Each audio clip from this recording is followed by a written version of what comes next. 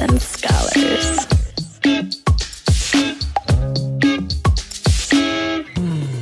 You were listening to a Pleasure podcast. For more from our sex podcast collective, visit pleasurepodcasts.com. What is pleasure? Pleasure is anything that makes you feel good. Pleasure is an experience. Pleasure is your birthright. You deserve pleasure. I'm Nicoletta Heidegger, sex therapist, sexologist, and host of the podcast Sluts and Scholars. And I'm Michelle L'Amour, international burlesque artist, empowerment advocate, and host of the podcast Look Down There. And together, we are Into Pleasure. Into Pleasure is a pleasure-positive virtual event where a diverse group of intimacy experts present varying paths to pleasure. You'll learn from Nicoletta, where you will discover how to prepare your body for pleasure and learn how to remove those pleasure blocks. Goddess Coco Meow will show you how to combine beauty care rituals into your kink and BDSM play. Javé DeBay will teach you how to make the home movies of your fantasies.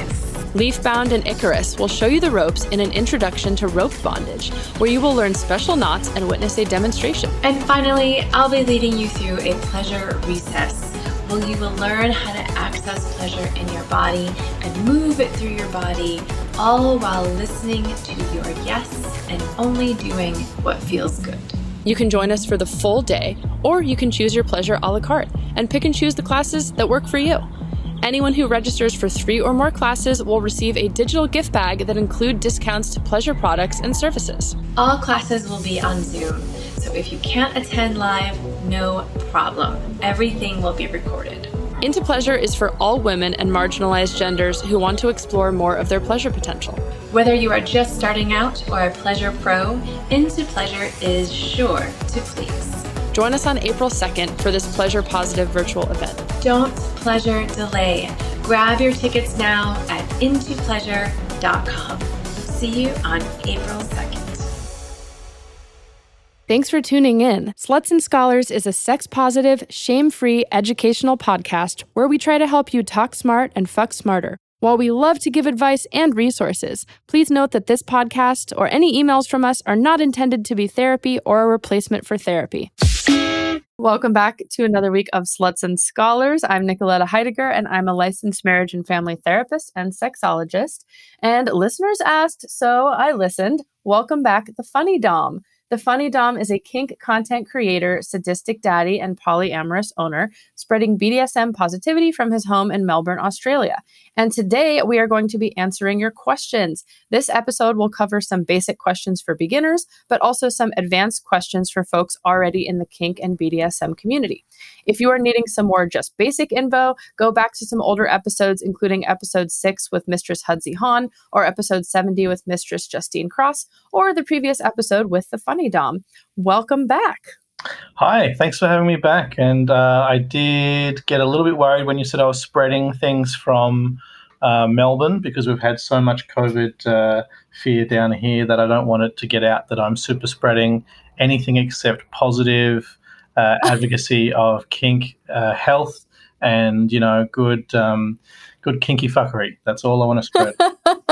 Well, it said spreading from your home, so you're just, your home is emanating that to the world, but not COVID. Okay, good. Yeah, emanating everything else except COVID is fine. Okay, so since we recorded last, your audience has grown immensely, but also Insta deleted your account, which is fun. This is an obvious question given Instagram politics, but what the fuck happened? I still don't know. The terrible Dom personality of Instagram. That's the like joke I have with my partners is like Instagram's like a very bad Dom. The communication the toxic is terrible. Dom that has no consent, no ongoing consent, and doesn't explain anything. Just says because I said so. Exactly. The punishment is inconsistent, makes no sense, hasn't been consented to.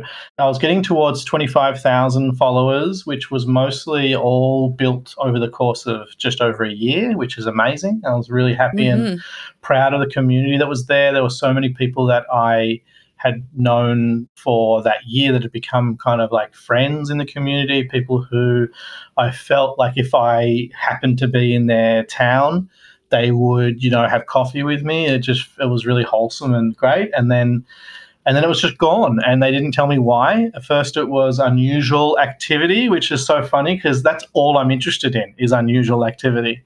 But like, that's so subjective. What is unusual activity? Exactly. And then a day later, it was just gone. So I had to start again. I had a backup page. Luckily, the community was really supportive, and in just the past week, it's now up to over 7,000. Which is great, and my Patreon has actually gained some people. So I think everything's fine. It just hits you like arbitrarily, like, oh, I was just doing the same thing I've been doing all year, but then they just decide, no, we don't like sex positive people right now. So annoying, just annoying. Yeah, and I mean, look, you're not the only one. This is happening all the time. Folks are getting deplatformed every moment, it seems. Have you thought about just saying fuck it and staying on just Patreon or Twitter or something else? I know I've certainly thought of that. I'm too stubborn. I think it would be sensible, and anyone else who would do it, I'd be like, yeah, of course. But you're like, you fucked with the wrong Dom. I'm going to keep coming back. Yeah, exactly. Like, they can't. I'm doing the exact same thing that I'm going to do. I'm not going to stop. So if they delete or deactivate, it's like, okay, fine. Then I'll have my third backup. People have already said, like, you should start another backup to your backup. And I'm like, yeah, I think I should. I'm not going anywhere. I'm going to keep doing advice, talking to people about their kinks, doing funny memes every single day, and more. Like the further things go along, the more we're kind of me and my partner, who also does this, are kind of like bringing people in to our experiences. We're talking about things we've done, like holidays, having a kinky holiday, going to a dungeon together, having some group play. Like it's only going to get more interesting and more kinky. So fuck Instagram or whoever wants to be puritanical. Hey, Slutty Scholars, just a quick note. Since we recorded this, the Funny Dom's next profile did get taken down. So currently you can find him at The Funny Dom Returns. And again, he will keep returning and returning and returning. Now back to the episode. And if you want to, have an actual conversation with me, then just check out the Patreon link. I do guides there as well on vetting a dom and setting a scene, and there's also an audio clip just on the Patreon, which is a spanking session between me and my owned partner. So if you want to hear a real live, actual dynamic spanking, then get on my Patreon and have a listen to that. That will not be on Instagram. That would definitely get me deleted. I know. It's like, I wonder what it was like with the memes, because there's no nudity, there's no soliciting. But it's just sex themed. I'm surprised they went, not surprised, I guess, anymore, but that they went straight to just getting rid of it. And I'm guessing you tried to contact whomever and got nothing. Yeah, I just sent an appeal. They didn't tell me what it was. It's just... Yeah, that's the most frustrating part. It's like being ghosted and they won't tell you why they dumped you. It's like, just fucking tell me. It is. Except with ghosting, like, I've always had the position that when women ghost, I'm all for it, because they can expect rationally, if they try to do what we call the right thing and communicate that they're not interested, or, had fun but not interested going any further, they might get abuse. They might get mistreatment. So ghosting is like a defensive, protective, rational thing to do. Whereas, so Instagram felt like it was being abused by you. Yeah, I feel like it was assuming I was going to. I don't want to joke about this because it's very serious what you were saying. So I don't want to minimize that, because that is real. And I'm if I trivialize it first, you're welcome to. But yeah, I feel like I've been ghosted as if I was going to get go all toxic male on Instagram. You don't want to go on a third date with me? How dare you? Well, honestly, I guess you are, because you keep coming back. You're not listening. They said no, and you're like, well, I'll come back in this way. This is true. This is true. I will not take no for an answer. Oh, this is getting very layered now. Okay. Well, I do think you are very boundaried and do have lots of wonderful consent skills. So let's get to the questions, because I think your advice is great, even if you're not following it metaphorically when it comes to Instagram. Yeah, Instagram is not a partner, so I will not listen to it. Yeah, I know. And if anyone out there is listening who works for Instagram or another social media thing, like, please reach out and tell us how to get around this so that people can access sex education. Because it is getting quite tiresome and frustrating, especially knowing that there's people who have millions of followers that can post material that is definitely not within the Instagram guidelines, but they are allowed to do it because they're Dan Bilzerian. Yeah, exactly. It's ridiculous. I mean, my last one I just posted today is Anne Hathaway eating ice cream, and is just about the ice cream being the voice message clips, from your dominant, and like that's the meme. It's just her eating ice cream and putting that next to how much voice audio clips can be loved of a partner. Like that. That's not. How does that get deleted? Like, it's ridiculous. I've used the wrong hashtag. Oh, you know what? Okay, I have an idea. I think you should post just the picture without the words, and then tell people to go to your Patreon if they want to know what the meme is. Well, that's too much like edging, and that's a separate service. You have to pay for that. Yeah. Okay, got it. All right, let's get to some questions. So we put out a Q&A on our stories and got some lovely questions from you listeners. So thank you so much for sending those in. We so appreciate the thoughtfulness and just being involved and listening and tuning in. Okay, so first question from a listener. First question is, what are some key words and phrases to use with perfect strangers to gauge their level of interest in kink?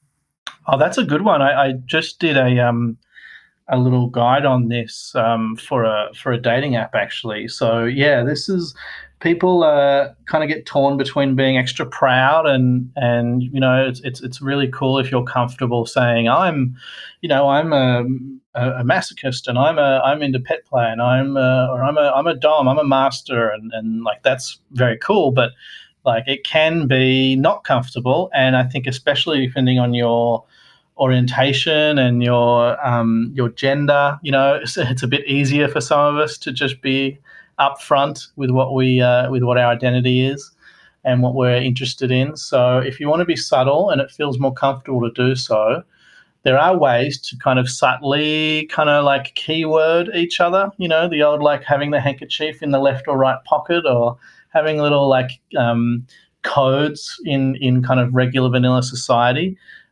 Some real basic ones are just saying open-minded. I've noticed that a lot. If you've noticed that on dating profiles, often open-minded can be a very subtle one. Also, people use emojis. There's certain emojis that are like chain links. So you can just say into and that emoji, and most people will just like not get it, or like, that's the thing that's going to. But they could also be a serial killer. I mean, you've got to assume that anyone you talk to on a dating app could be a serial killer. Could also be. I know, it's kind of what I'm searching for a little bit. Sometimes I'm like, are you going to kill me or fuck me? I think there's more serial killers on Netflix than there are in real life. So I think there's assholes are what we should be worried about, not serial killers. Yeah. I also think the terms like, this is kind of an old one that I don't really use anymore, but like safe, sane, consensual, or you can say like risk aware. Rack and SSC are good ones. If you just say, what are your thoughts on Rack? People will assume that it's something they don't know. If they don't know about it, they're just not going to read anything by it. They're going to scroll past it. No, they would think a rack is also boobs. At least here in the States. So if someone reacts to it in that way, you absolutely know that's not what you're looking for. Yes. And anyone who knows it and is like, oh, are you talking about risk-aware consensual kink? And it's like, yes, I am. And then you instantly know that this is someone who is kinky and also has a little bit of like studious awareness of things to have recognized that. So that's like a full-on actual code word. Rack is a really good way of just saying it without saying it. You can also, like, depending if you want to drop in what you are actually into. So if you are a female dominant, instead of, saying get on your knees and, lick my boots, which will get you a lot of responses, but it might get you a lot of responses that you've got to wade through. If you just say that you are very into like FL relationships, again, people who know female-led relationships and know what that is are going to more likely be people who actually are aware and are actually worth your time, rather than people that just see any kind of sex positive talk as just like an open invitation for sexting, So that's a very good one. If you do happen to be male and you're a daddy like myself, it can be very difficult to like get that across if you want to without immediately sounding like a creep because of society. Love good little girls. Yeah, exactly. So, but there are ways you can do it, and I think not sound like a monster. And so you could just say that you are, very into, caregiving and supportive relationships, and that's, again, has a bit of nuance to it. And I think a lot of people will just read that as like vaguely positive, but to someone who is more submissive and might be a little, DDLG or something, might read that and go, oh, that's caregiving, ding, ding, ding, ding, ding, this is a caregiver, this is a daddy, and so, and showing the care involved to put that subtly and to not sound gross. Again, tone is so important. So I think that like there are ways to subtly get across your archetype. And also, just if you want to get the kinky thing across, I think, emojis, mentioning rack, mention 50 Shades and how it was terrible. I think that's a great one. Because then you'll get, if I saw someone who was saying, oh, I love 50 Shades of Grey, I'm like, oh, that's a conversation, but that might be, I'm less interested in that person. But if I saw someone say they hated it, I'd be like, that's either someone who is maybe like very conservative and hates, or just a film buff, or just knows bad character arcs when they see them, or is a kinky person most likely. But it starts a conversation. Exactly, they watched it and they were like, "This is not real kink," So I think things like that get a bit of personality across, as well as getting across that you're into kink, rather than just saying, I am a kinky person. Because unfortunately on dating apps, too many idiots will just see things like that and go, oh, okay, well, I'm just going to try and shortcut straight to a dick pic as soon as I can. Mm-hmm. Yeah, see, my answer to this one is like a little bit different. And I like that you acknowledged, I think, folks' readiness to share. The way I'm coming from it is like, I think it is important to be clear, and I really encourage folks to find their people, but I know that can be intimidating. Sometimes there's privacy things, but like for me, I'd rather just ask like blatantly, or just like say it myself, like, oh, I'm into kink and BDSM, like, how about you? Just and then if they're not, or they react a certain way, like that's not my kind of people necessarily. Or if they react in a way that they're curious, they might be my kind of people because they would converse. But I know that's not always comfortable for folks, and takes a certain level of comfort and potential safety and discretion and all this stuff. But for me, at least on dating apps, I'm like very clear about it because I don't want to fuck around. Look, absolutely, I'm exactly the same way. But look who's talking. We're two people who will do a podcast about sexuality and our kinks, and we're like, hey guys, just be upfront about it. Just be cool about it.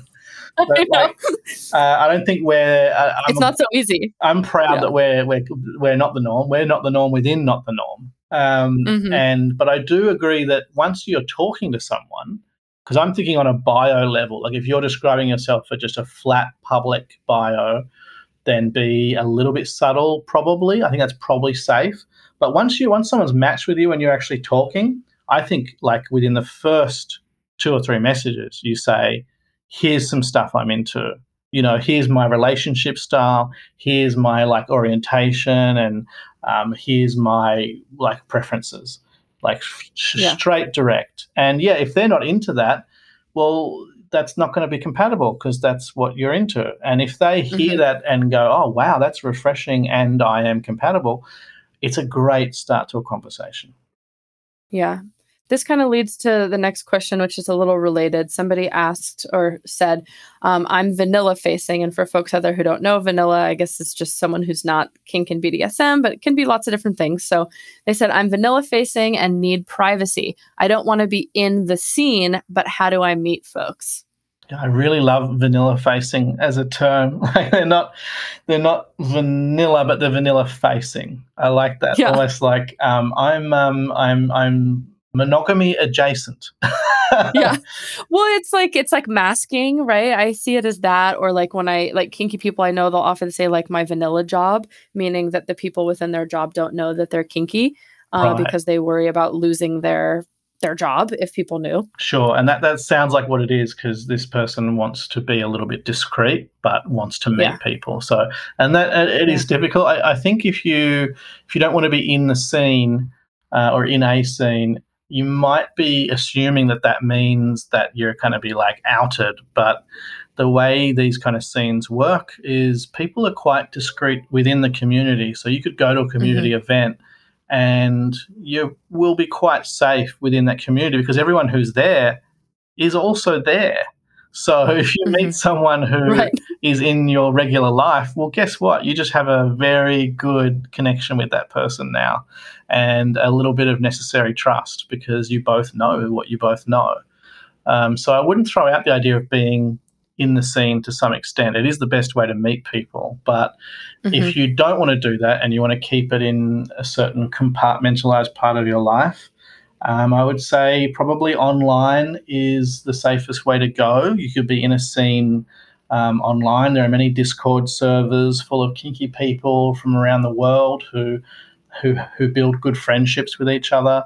If you want to meet people for partners, then that might take a little bit more care. You can use dating apps, but you're going to have to vet really, really well. And the thing is that a lot of people won't be in a scene because they don't want to be held accountable or they don't want to be genuine. So the people who are going to events and munches, not as a blanket rule, but often are kind of healthier people because they want to be part of a community. They want to connect with other human beings. So if you're going to stay in an anonymous kind of space, you're going to take a little bit more risk with that as well. So you just have to be more careful when you vet people. So more questions, more discussion, and be very, very careful not to give people the benefit of the doubt. Give people the doubt and you will benefit from it. Oh, I like that. I've never heard it said that way. I just made that up. I think it's genius. I think it's the iced coffee I had. I love it. And exactly. I think you can definitely meet folks on places like FetLife or the app Field. And, you know, there's a lot of kinky folks on there, but I totally agree with you that community to me also acts as and this isn't always true because things can happen in community as well, but community is like a safeguard and you've got these checks and balances of friends. And so even if you want to remain private, I think it's still important to connect with at least kinky friends online as well, so that if you're engaging with someone that you have met online, kind of like you said, give them the doubt and then you'll benefit. You can connect with folks individually, but then at least you have these checks and balances of people that you can talk to and be like, hey, is this normal? Does this sound safe? Here's what I'm doing. Because otherwise, I think you might be more at risk for getting into a toxic situation with someone who just says that they're a kink person or a dom, and then you're not telling anyone about it. And that's, to me, a little scary. Yeah, and it's also just very isolating. If you don't have other people to connect with and talk about it, it's really healthy to be able to process things. So even if everything goes well and there's nothing negative, being able to have a great experience and then go and tell your 3 or 4 friends about it, who are all kinky and get it, is so good and is part of, being healthy and having a lifestyle. So, if you meet people and keep it discreet because of the way you're facing and, where your limits are, that's fine. But, I'd say try and find some community online that is anonymous enough and controllable enough that you can benefit from it without putting yourself at risk. While still having friends, especially if you're a submissive. Too many submissives, they immediately jump in and try and find dominant. It's like, hang on, how about try and find some friends first, and talk about their experiences and learn from each other. And then when you do have a dominant partner, then you can share your experience with them. Mm-hmm. Yeah, I mean, look, you've done it. Like, I don't know if you would call yourself vanilla facing, but like, no one really knows what you look like save for like a drawing. And you've created a huge community online. So I'm sure people could meet through your community, and this person could create their own community and not even show their face. Well, that's true. And it is about comfort and having some kind of like boundaries for yourself. And that's why I've done that. And we're about to have our own munch here in Melbourne, just organised with followers from my Instagram page and a partner of mine, her Instagram page as well. And I think we're going to have 10 or 20 Kinksters turn up, and we don't know who they are. Amazing. They're going to meet us, and we're going to meet them, and we're just going to have a little like hang out at a park together, like a real wholesome munch. I wish I was in Melbourne. Please start letting U.S. citizens in. I'll have a word to the government to change our border policies because of kink munches that need to occur. Yes. Tell them to get rid of the 2-week whatever thing because kinky people need to meet each other. Thank you so much. On to the next question. I'll keep it a little bit still at the beginner stuff, and then we'll move to the more advanced things. So another person asked, as a beginner of impact play and ropes, where would you suggest starting? What would you suggest? Oh, wow. They're two very different things. I would say if we go rope first, if you're getting into shibari, I would say start with self-tying.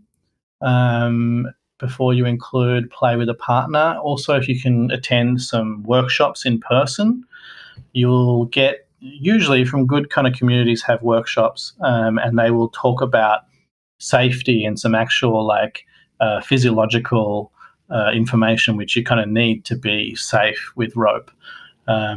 So I would say be cautious with that stuff before immediately playing if you're just starting out. The Shibari Study website and app is really, really good, especially during these like isolated times. You can learn quite a bit with just the videos they have and your own rope and just practicing on yourself. For impact, you don't need to, I would say you don't need to attend any workshops or do any learning. What you need to do is just very much meter your exploration. So just, use communication as a way of learning. So even if you've done it before, when you've got a new partner, you need to find out what their perception is compared to your perception. So if you want to do a bit of like over the knee, just, basic, let's say classic spanking, because it's always never going to go out of fashion. You want to find out what your 1, 2, or 3 out of 10 is compared to their 1, 2, or 3. So just start very, very lightly, which you would want to do anyway with impact to just kind of like warm your partner up and kind of like get them ready to actually take more severity. But you also want to know where they're at. So if your 5 is their 9, that's not going to work. That you need to know that. You need to find the middle ground and find you're on the same page to be on. So for impact, I would say start with a lot of communication. If it feels awkward or like it ruins the mood, just pull your head out of your ass and get over that. That is that vanilla, toxic, no communication hangover bullshit. Mood and sexiness is not created by no communication. More communication, the better. So you actually like tell your partner, I'm going to give you some very small smacks. I think these are going to be 2 out of 10, and I want you to tell me what they feel like. And just go up from there. Go up until you find a number out of 10 to them that feels like kind of the edge. It feels like the edge of what would be comfortable pain. And stay within that until you're ready to like maybe push past that if they want to. And over a few sessions with that partner, you'll start to have a context for what their kind of limits are and what their meters are. And then you'll be able to have like a full-on, impact session that'll be informed. Yeah. I think I am a visual learner myself, and so I would definitely recommend checking out some online classes. Some are live, and you can join in the classes live, and some are pre-recorded, so you can do it in the privacy of your own home. No one knows who you are. I would say one that's a good like basic starting one is by The Pleasure Mechanics. They've been on the podcast before, but they've got like a kinky sex mastery class. They also have an erotic spanking class. And then if you're looking to get into it a bit more, I would shout out the classes from Mistress Justine Cross. And then there's lots of books as well, but I agree with what you were saying. I think it's twofold. There's like the literal skills, and then there's like the safety component. So I think learning about the body and the body's response to things is just as important to like knowing how to tie a good knot. So it's great to like get some shibari books that just show you how to tie knots. But I think knowing your body and the body response and the body's response to blood flow and areas that you don't want to tie or hit is probably most important first, I would say. Yeah, it's really learning both and really accepting that if you're the dominant here doing this, you've really got to treat it like as if you were a professional. That's the level of how serious it should be taken. So if this is a skill that you haven't acquired yet or you haven't practiced very much, then would you go into a profession? Would you go into a job site and do something you haven't really done before?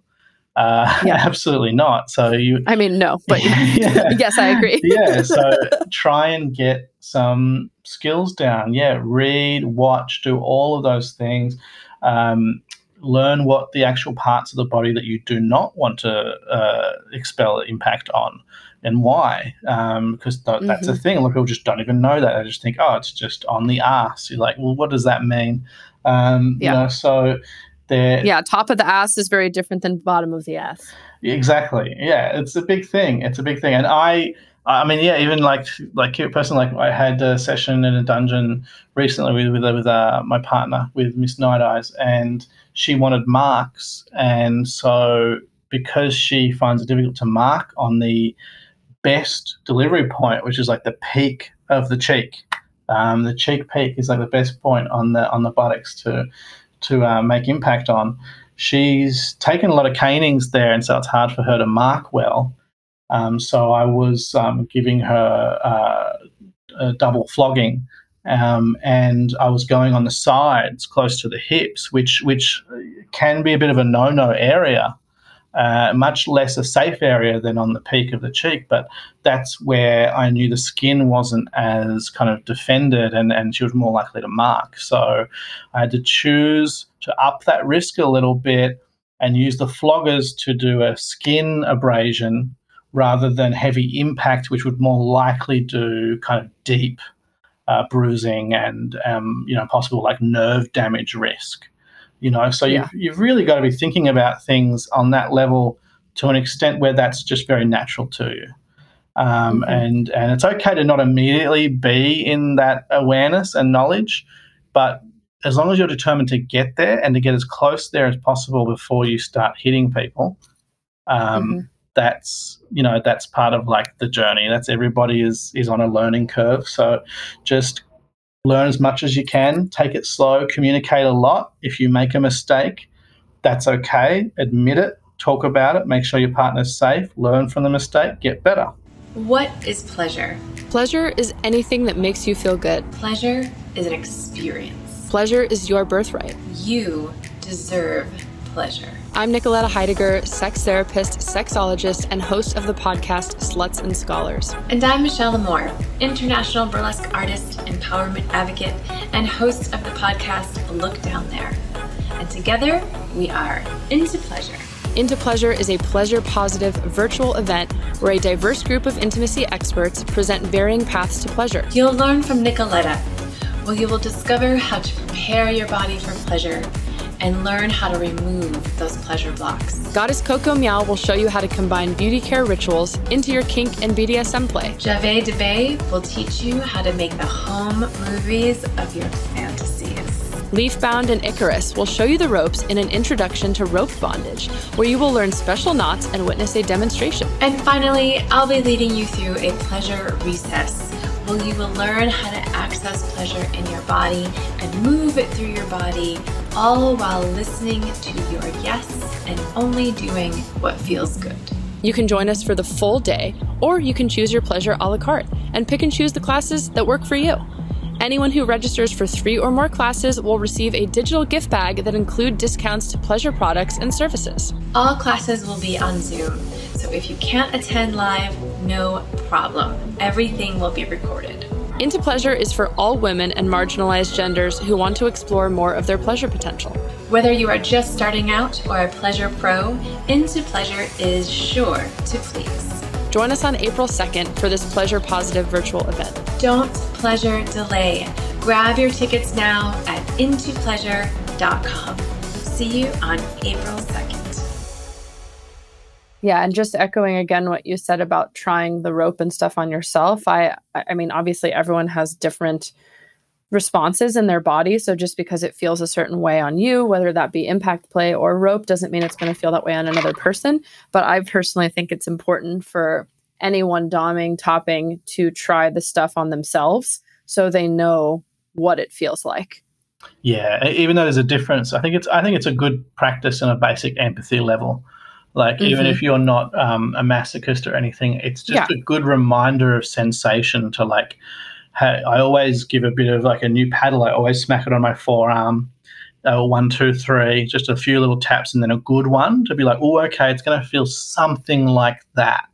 And I'll just notice, like, okay, was that all wrist? So there's certain paddles where you're like, oh, all I need is wrist on that, and I can get that up to an 8 or a 9 out of 10. That's interesting. You need to know these things, and even just wax, like, different candles from a foot can be quite intense compared to others. So a few drops on your forearm, on your underside where the skin's a bit sensitive, that will kind of give you a bit more information than not doing that at all. So it's all about a little bit of kind of due diligence, and the more information you have as the top or the dominant, the better you can be a top or a dominant. So get as much information as you can. And a lot of that is from just communicating with your partner. All right. So I don't want to say the last one, but last one on the more beginner side of things. How do you introduce kink into a 10-year vanilla marriage? Oof. Oh, boy. Yeah. Do you want me to start with that one? Yeah, I was going to say, like, I'm emotionally triggered and hurt by that so much that maybe you can. You mean that someone's been in that and wanting it, and it's been hard to introduce? I mean, I've been there. I think a lot of people have been in long-term relationships, and you're like, they want to do this, and I get a lot of questions by people who do this, and part of me has an immediate fear that you can't, and I feel like a lot of people won't say that the hard thing, which is, look, at least acknowledge there's a good chance that this relationship is not satisfying.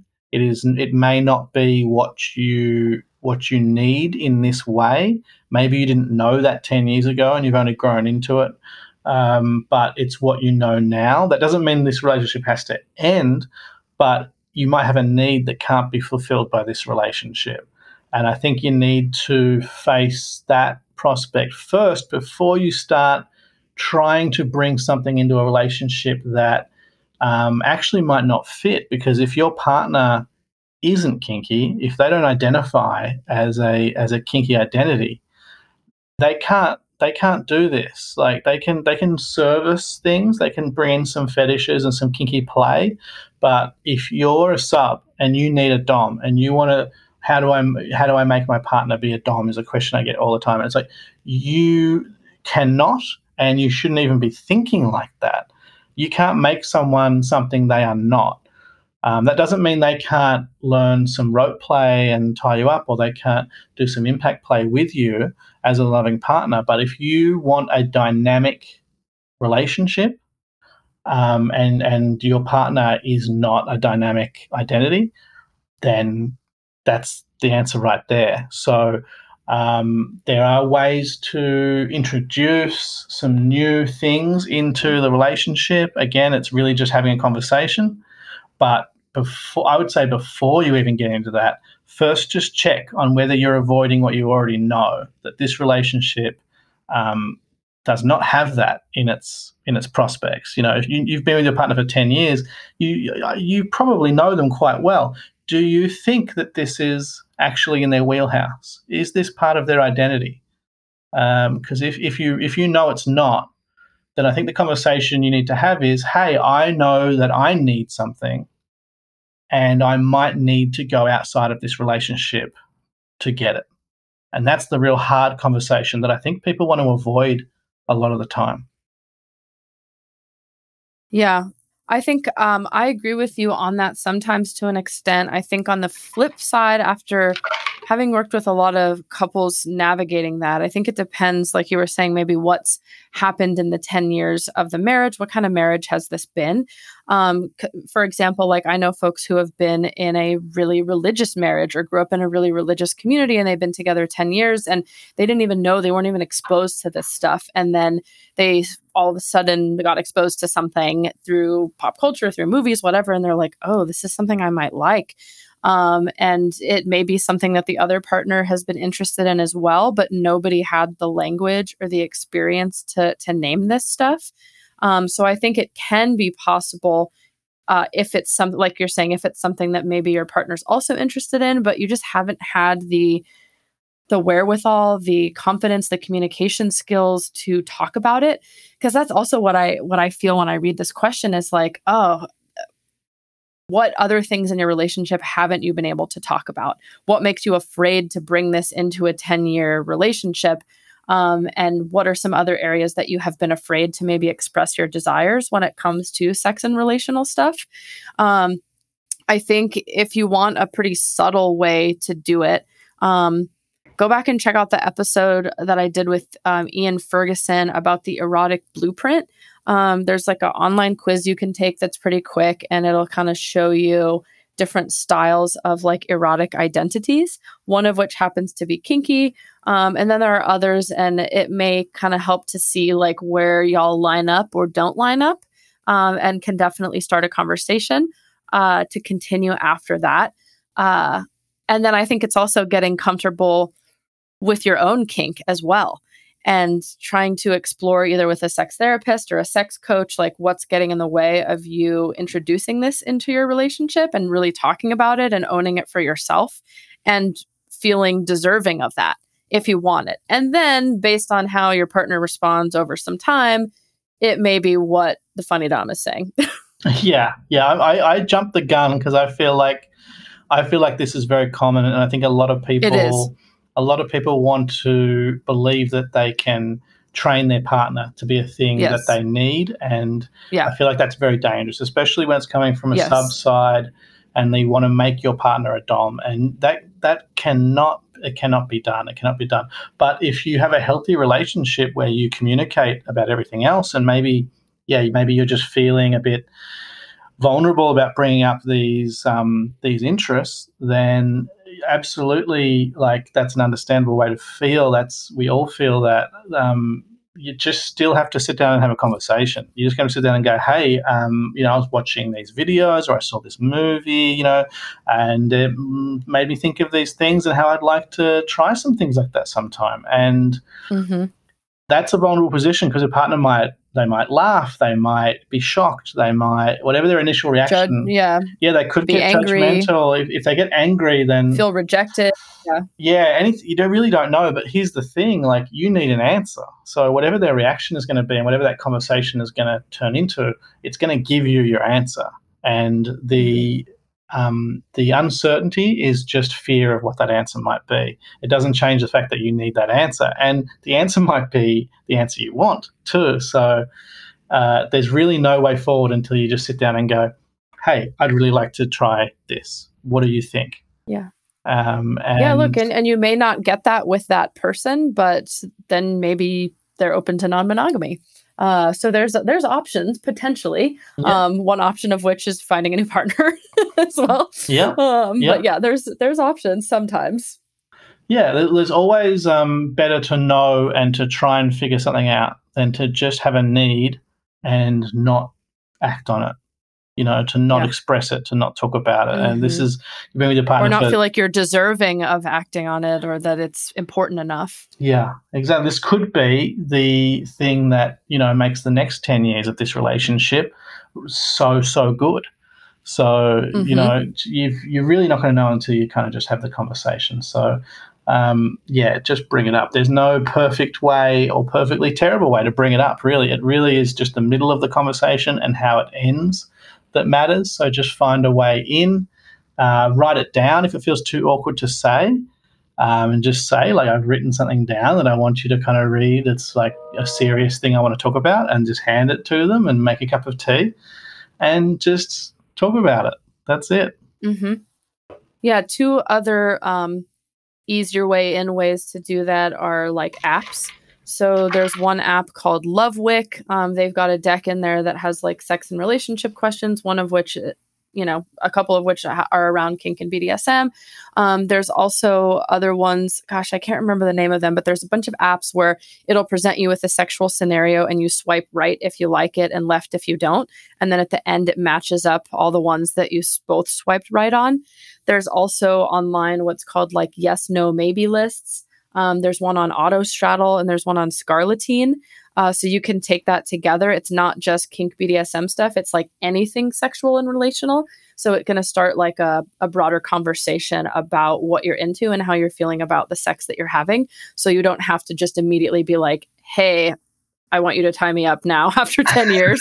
So if you're looking for an ease in, I think those are some good options. Yeah, put on Netflix and put the that bonding series on. And if you're both laughing at it, that's going to tell you something, and just kind of pause at a point and go, was that, hot? Like, I'm enjoying this funny show, but did you think the bit of that was kind of hot? And just have a kind of conversation about it. And it's okay to be a little bit kind of sneaky like that. You can always like say later, like, I put that on because I wanted to like raise the topic a little bit. Like, I'm sure you can laugh about it at that point. But it's really just ways of raising a topic. And if you can't do that, then there's a separate problem with this relationship, because communication is what you need for anything to be introduced, especially kink. So use that as a test. Try it now. And if you can talk and have a good conversation with your partner, then there's the possibility of something like this getting somewhere. But if you can't talk about it, then we have a different issue to talk about. Yes, agree. All right, so just ramping up to a little more advanced questions. So somebody wrote in and asked, do cis doms always expect sex? I want to play only with no sex. Is that a thing? Yeah, that's good. Just like the last person, like maybe they don't need another partner in a conventional sense. They just need a dominant play partner. Kink play doesn't necessarily mean sex of any kind. You can have a platonic kink dynamic, 100%. You don't. Well, and it's also, how do you define sex, right? Like, maybe for some doms out there, the act of flogging someone is like sex for them. It brings them a pleasure response that is like sex, but there's no intercourse, outer course, and no clothes coming off. I certainly have had partners like that, and it's quite lovely. And at the end, everyone is satisfied, and there was no genital or chest touching or even nudity sometimes. Yeah. Well, dynamic play, whether it's, impact or whatever it is based on, it's built on communication and trust and intimacy and vulnerability. And these are all the things that good sex is based on. So it kind of is a version of that. But if you don't want it to cross that line, then, you can absolutely look for a partner where that's the boundary. And it might be someone who does often have those things together.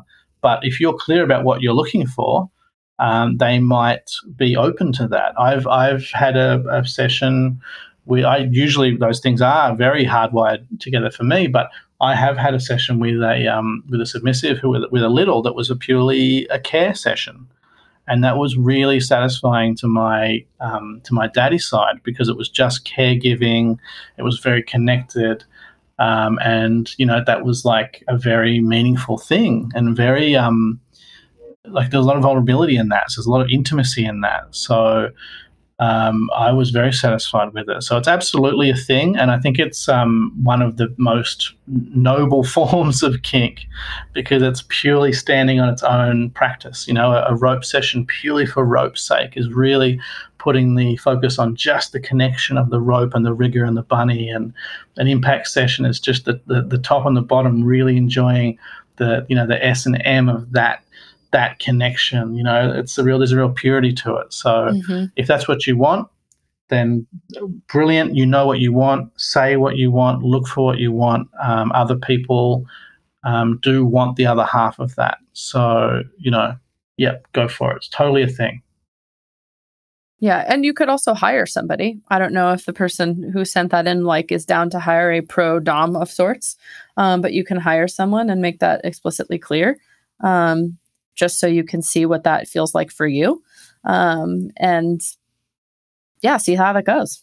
Yeah. Look for a dungeon in your area and hire a professional. Just do a half hour or an hour as a tester and talk to them, and they will often have all the safety and communication as part of their kind of inlet of a client. It's a really good way of trying something out. So I would say that's a really, really good idea, and probably safer than finding someone and doing something so vulnerable when you've only just met them, weeks earlier. All right. So now diving into a little more advanced for people who are already kind of in the scene of sorts. Okay. So what are some cute or discreet rules that daddy doms can make for their littles when they're in public? Oh, okay. Yeah, that's a good question. It's very specific. I like that. In public, there's a few things that are taken into account. One, rules and punishments and rewards, they're all so tailored and based on the people involved and the submissive and the little involved. So it really is informed by what your partner needs and wants and what their limits are, and that has to be kind of reminded from the top. There is no standard, here are the 10 things, because half of them are going to be terribly unhelpful to a lot of people. So again, you need to sit down and talk to your partner about what they like, what they don't like, and kind of figure out a lot of things from there. But if we want to kind of assume some things and go with some conventions, then in public, let's see, I would say certain reinforcements are better to go positive in public. You're dealing with a little bit of an ethical issue where the consent of people around you cannot be kind of acquired or given. So there's limits to what you can do in public and still, be behaving ethically.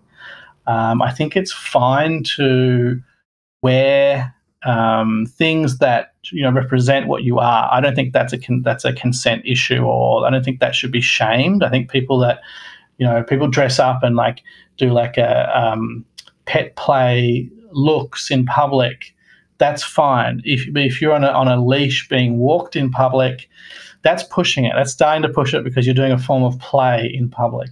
So with this kind of thing, if you want to look for public things, you want to look for things that you can do that only you would recognize and that is normal, quote unquote normal from other points of view. So I would keep it to taking positive things away. So for rewards, I like with my partner, if we're having coffee at a cafe, it's a reward service really to let her add sugar to my coffee and stir it, an exact number of times, and then give it to me, serve it to me. I may not allow her to do that if she's in trouble, if she's misbehaved. So you don't need or tying your shoe or something. Yeah. I mean, there's kind of things that would not raise an eyebrow and look completely regular to other people, but it's actually very, very, very dynamic. There are other things you can do, like wearing a plug is very kind of go-to, and that can be or a diaper or a vibrator or something else that's controlled by your daddy. Yeah, having remote vibrators, it is fun. I have done it. It is right on the line of that consent thing because you are kind of playing in public, but I think that's kind of right on that line. It's really about just comfort of you and your partner. But they can be kind of good punishment things, if you're playing on the embarrassment or the degradation kind of kinks, then wearing a plug in public for a certain amount of time, or telling your partner to go to the nearest bathroom and take their underwear off and bring it to you and hand it to you discreetly. Like there's little games like that you can play. But you want to keep it comfortable and discreet, and you want to make sure that your partner is comfortable with it.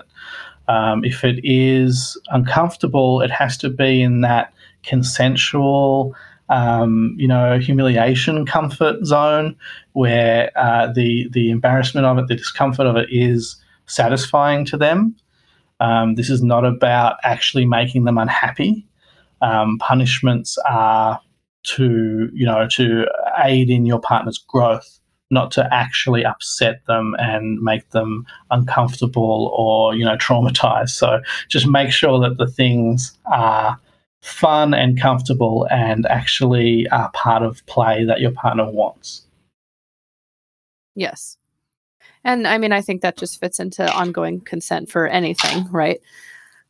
Absolutely. And you would hope that, but before you did this in public, that you would talk about it, maybe fantasize about it. And then once you try it out in public, you'll decide if you actually like it when you're doing it out of the fantasy consent conversation. Yeah, and that's a really good test away for anything people don't realize they can do. Like just when you're playing privately or playing as you comfortably do, whatever is like, forms of play that you already do, talk about whatever the idea is. Like, actually turn a fantasy into dialogue, play something out while you're talking to each other. And if it is received well, you could then later on raise it as like, hey, we talked about that thing. What do you think about, doing a version of that or a lesser version of that, in real life or in public, and just like figure it out. And often like those conversations are like as hot as the act itself. I like one that's along the lines of like basically saying something like, you have to hold my hand while we're walking anywhere. And if you stop holding my hand, then there's sort of some punishment or punishment, depending on, how bratty the person is being. Because, if you were a little walking down the street with your daddy, you got to be safe and hold hands. Exactly. And there's always like little embarrassment things like forms of address. Like if you misbehave, then I will expect you to like openly and loudly address me as daddy or sir in public. That's on that line potentially, but it's also like these are like normal words, these are accepted words, and it's really just about using that embarrassment as a form of play. And it's really just about finding out what buttons your partner wants pushed. Yeah. And I definitely like what you were saying about, the consent of the onlookers. I think this applies a little less if you're at like a play party, then you can go a little more ham. Oh, 100%. Yeah. I mean, the context is everything. Are we talking about a cafe? Like dungeon party versus Starbucks. Exactly. A cafe at 10 a.m. is where I would say to a partner who's being bratty, like, I would like to drag you over my knee right now. Because that's not possible, and then that might be a cue for them to be like, get even brattier and say, but you can't, daddy, and you watch it, But, if you're at like a kink event or something, then you're just dragging them over your knee. Like that's different. Yeah. So just be aware of where you're at and play with it, but do it with the comfort of everyone around you as well as your partner in mind. Okay. Next one, I would love to answer this one actually, and then I want to hear your thoughts, but because this one spoke to me. Somebody asked, any resources for someone who is newly realized as a little, but not into pacifier or coloring culture? So for listeners out there who don't know what that means, again, go back to some of the old episodes, like with the funny dom and the other ones, but pacifier would be like sucking on a binky, coloring like a child. Okay, my answer to this one is to really have you spend some time and get in touch with your inner child, kind of like therapy work in some ways, like really seeing like, well, what did I like as a younger person? Like, what did I enjoy? What brought me pleasure? Was it being playful at the park? Was it doing certain activities? Like what sort of feeds that young, pleasure-minded, curious mind, because you might not have been into pacifiers or coloring. So what are the things that do attract you about it? And to really spend some time getting to know this very important part of your identity, and be curious about them and see what they like and really listen to them. And yeah, you don't have to fit into this mold of the, culture that includes pacifier and coloring. You can figure out what you as a little person would like. Yeah, absolutely. And I think there's a lot of people out there who, a lot of submissives and a lot of littles who feel that they don't match up or they don't identify well enough with something to be worthy of that title or that archetype. And that's not how this works. You're a little if you're a little. It doesn't mean that you have a packy and that you have a nappy and you have to have a little space and a rug and your stuffies. Like, these are all things, but they don't make the identity. So even if you are not into any of that, you can completely still be a little. It's a huge spectrum. There's littles that have their stuffies and want to watch their like nostalgic kind of cartoons and draw, and they'll have like be into diapers and will regress to a specific age where they identify with 4 years old or 8 years old or 14 years old. They have that specific identity they know, and that's great. But there's also others who have a little side to them where it doesn't have an age and it's not diapers or panties, but they might have a teddy bear. They might like some cartoons sometimes. They might like to just, if they're walking through a playground, maybe sitting on a swing and being pushed on a swing for 5 minutes does feel like fun, does kind of like activate some kind of like joy from childhood, and so there's a little bit of that regression there. It's a really wide spectrum, and you don't have to like tick off a number of things to be able to call yourself something. That's not how we do it at all. So you are a little, figuring out what you like and what you're into. That's the fun part of exploring, and that can change. You might not be into some of those things now, but if you start exploring and start embracing it and feeling more comfortable, that might change, that might grow, So, go for it. Like, venture forth. This is the fun. Yeah, and hopefully whether you're, solo littling or if you do have a daddy or mommy or a caregiver type partner, they will support you in figuring out your identity as well because they want the best for you. Absolutely. And even if you are little, that doesn't mean that you have to have a daddy or a mummy. Like, you can be a little who has a master, or a sir or a mistress. You can be a pet who has a daddy, or pet things don't necessarily mean they have to have the other side of that conventional binary. You can self-parent also. Self-parent your inner little, right? Self-parent your inner child. Yeah, which, we all need to do, and that's the same thing. Yeah. Even submissives need to dom themselves to be self-regulatory and be healthy. And so definitely don't kind of shame yourself by these conventions. In kink, we have all these titles and names and these things, and it becomes dogmatic, or it has become dogmatic, and then it starts hurting us. It's supposed to help us. So all these titles and archetypes, they're a beginning, but no one is just like a 104% that. We're all a kind of mix that does grow and change, from year to year, month to month. So just use all these things as a starting point and as a way of finding connections and shorthand of communication.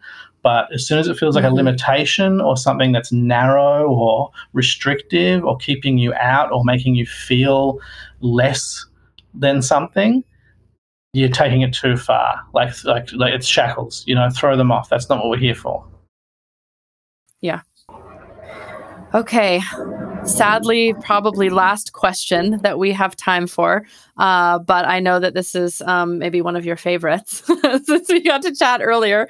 Yeah. So somebody wrote in and asked, I'm not daddy's primary partner, but how do I handle jelly beans? Oh my God, jelly beans. That's one of the cutest ways of expressing the word jealousy I've ever heard in my life. I think I'm going to die. I know I tried to say it in the voice too. You that did, I would think someone would say that in. Yeah, no, my jelly beans. Goodness. My daddy's side is all blushed and white knuckled and I want to jump in and help, but I kind of am enjoying hearing this. Yeah, I'm gonna shake it off and get objective again. First of all, bless for jelly beans. And yes, thank you for that vernacular. It's wonderful, and it shows really good awareness that you can be playful with these feelings of jealousy. I think it's really helpful to realize that all us people in non-monogamy and poly, jealousy is part of life. It's not a thing that we have evolved past, like some kind of, we're not the greys, we're not the things coming out of the ships in Close Encounters. We're just people, and we've just kind of accepted it. Jealousy comes up usually if you have a insecurity that's based on you, or how you compare yourself to the other person, which you shouldn't already be doing. We all do it. It happens to everyone. I've had jealous times. It's a very normal thing. Managing it is what you want to do, and you're already being playful with it. You're asking questions about it, so you're already doing it. You're already doing what. And aware, like you said, aware of it, having the insight to even notice that feeling. Exactly, especially when you have a little side, to not just be acting out and be, unhappy and not know why. You know that you have some jealousy, and that's really, really, really good. That's really the 90% of it, is just being aware and go, hey, this is happening, and I'm feeling jealousy. And that doesn't mean stop it from happening or change anything on my behalf. It's just saying it, expressing it, asking for reassurance, talking to your partner so they know that when you have those feelings, there are some things that will make you feel better, which is usually them telling you that they're here for you, that they're there to listen to you, and how important you are to them, just reminding you of your value. Because none of that is in question. And that's what that insecurity needs to hear. It needs to be reminded of the reality, which is you are of value, your partner values you, wants to be in a relationship with you, and the relationships with others has no connection to their relationship with you.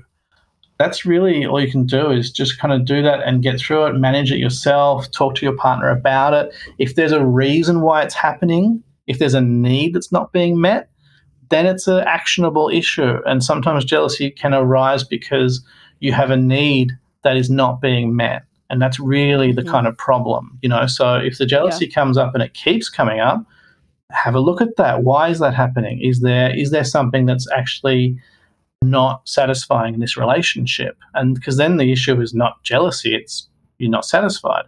But if everything is happy, if you're satisfied, the communication is good, you feel very stable and strong in your bond with your partner, then their relationships with others, they can't affect you like that. They usually will not at all. You'll just have some version of a kind of compersion feeling where you'll be at least kind of happy. Oh, you had a good date with that's cool. How was dinner? You can just move forward through it. But if it immediately is oh, I don't want to talk about that because I'm feeling jealousy, there's usually a reason that has nothing to do with that partner or even your partner. It's you. It's something that you need to figure out. And that might be a need, or it might be an insecurity that you have. Maybe you're not feeling great about where you're at in some way. So just working on that can immediately kind of change and kind of have a positive effect on that. I know if I have a terrible week, bad routines, if I start feeling down, if I'm not working on something creatively, if I'm not exercising and kind of being proactive with my energy, if I go down, something like this can happen. And as soon as I get back into a routine, 2-3 days, it elevates, it changes. So just remember, we're very dumb animals, people. We're not very sophisticated, really. So just have a look at your routines and how you feel about yourself, what you can do to kind of fix that, work on that. And, it's likely that will help the jelly beans. Yeah. And I think even for folks listening who aren't littles out there, like this is great advice for anyone in any relationship, whether that be friendship, romantic, with parents, to, yeah, first take that step to be curious about your own reaction. Just like Funny Dom was saying about, just asking yourself, why am I feeling this way? Not in a judgmental, like, why am I feeling this way? But like, what is this bringing up for me? Am I worried that I'm not important? Are my needs not being met? Am I just comparing myself? And that's my own insecurity, to help you highlight what you really need to work on. And then when you do present it to the partner, and hopefully if you're with a partner who is like, somewhat like Funny Dom, if you have a daddy, I'm guessing they will probably melt if you use the word jelly beans, right? And then you've also done this insight work on yourself. I'm hoping that they would respond really positively. If you ask something, and it's said it in such a way of like, oh, I get really, I don't know what's going on, but like this thing's giving me jelly beans, and like this is what I, found out about myself, and I just like really wanted to talk to daddy about it, and just really presented it in a way. If I had a partner, if I had a little partner who said they were feeling the jelly beans, I would be immediately like caregiver praise. I would be proud. I would be telling them how well they were doing for expressing that to daddy, and to talk about it and tell me all about the feelings. And I'd be so comforted, and I'd feel secure in my relationship with that little, because they were able to tell me about the jelly beans and trust me with that, and give me the opportunity to be a good dom and a good partner, and reassure them and try to help them have the space to kind of get through that feeling, because it will pass. It's the dream, is to have that kind of communication where it's like expressive and direct and still playful. It's still dynamic. I love it. So yeah, I know I've never been so like turned on by jelly beans emotionally in all the ways, like, dang, thank you for this. Oh my gosh. Well, we did have other questions, and maybe we'll just have to have you on a third and fourth and a million more times, for all of your knowledge. So glad to have you back. And, just have to put this in there. I posted about it on Twitter. It just is adjacent to, or actually pretty connected to what we were talking about. I don't know if you saw this, but Pornhub has now disallowed the terms DDLG and Daddy Dom Little Girl. I saw that. In addition with a bunch of other terms. As you all know, if you listen to the podcast, I do a lot of research around these kinds of topics and adjacent topics. I'm frustrated by it. I wish there was a better way that wasn't so shaming, to help make sure that the porn out there was consensual and with consenting adults. But it fucking sucks. Yeah, this is a real backward step. DDLG is, by its definition, a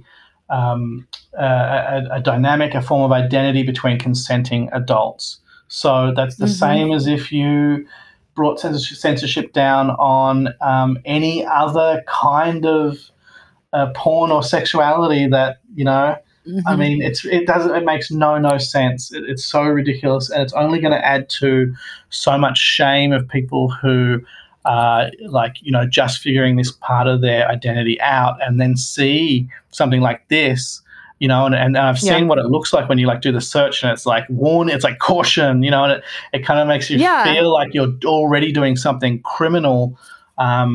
It's terrible. It's such a backward step, and it's like I feel really bad for people that have vulnerability and shame already, and they're going to get triggered by that. I don't think it's necessary. Yeah, shame usually has the backfire effect of making people want it more.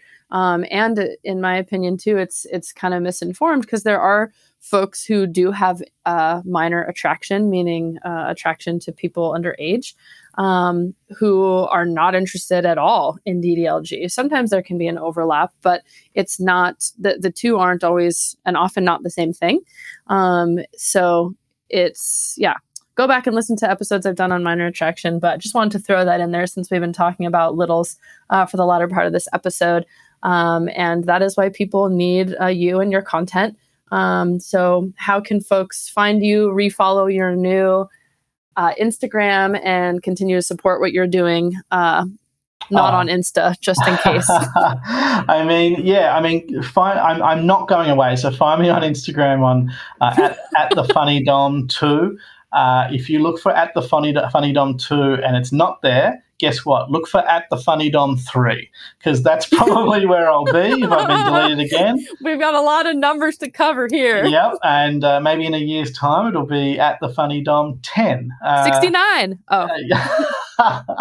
We'll see. I mean, that is my least satisfying sexual position, so I might skip it straight to 70. Okay, 666, 13. Yeah, well, I mean, that's the thing. I won't stop. I won't stop until I get to the number of the beast and the revelations are queued and the trumpet sounds and the seal is broken. I'm going to keep going. So right now it's at the Funny Dom 2. My bio has a Patreon link, which I believe is just whatever Patreon, and then the Funny Dom.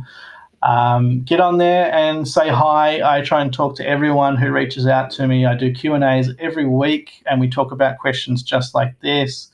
I'll also be starting my own podcast this year, and there's lots of content on the Patreon, like how to vet a prospective dominant, how to set up a scene for an actual kink session. As well as the spicier stuff as well. And just bedtime stories. If you're a little, come follow me and request a bedtime story if you have trouble sleeping. I like doing caregiving and service topping for people. So just find me and reach out and help me rebuild this beautiful kink community. Oh, thank you so much. By the way, have you read the new improved version of the Giving Tree with boundaries? There's boundaries in the Giving Tree? Somebody rewrote the Giving Tree so it's not just an abusive one-sided relationship. So I'm putting in my recommendation for that as a bedtime story to teach. You might want to send in the Bible to do a bit of rewriting.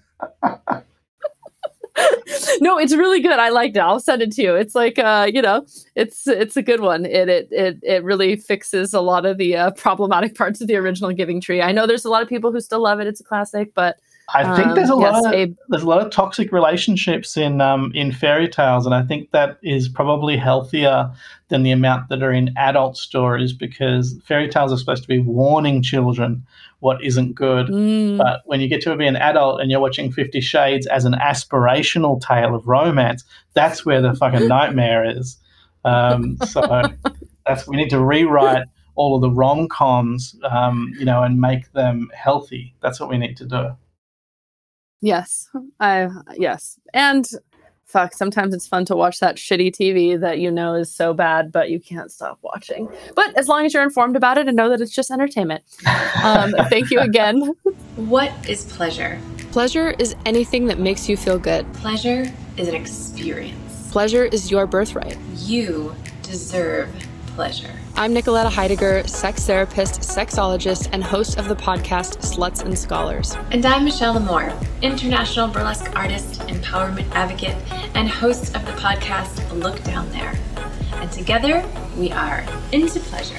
Into Pleasure is a pleasure-positive virtual event where a diverse group of intimacy experts present varying paths to pleasure. You'll learn from Nicoletta, where you will discover how to prepare your body for pleasure and learn how to remove those pleasure blocks. Goddess Coco Meow will show you how to combine beauty care rituals into your kink and BDSM play. Javé Debay will teach you how to make the home movies of your fantasies.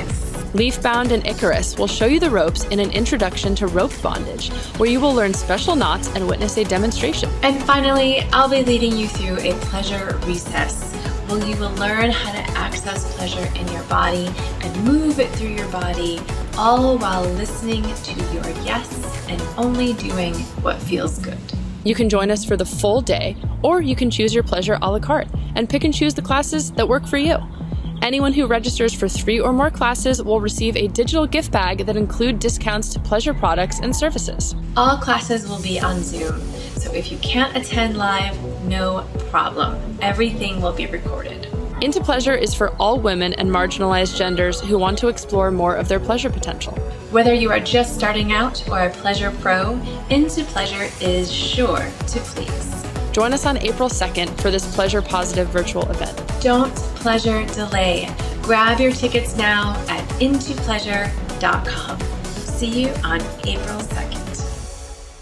Thank you again for joining. Again, listeners, if you want to follow what I'm doing, I'm on Instagram at Sluts and Scholars, or Sluts and Scholars 1, 2, 3, 4, 5, 6.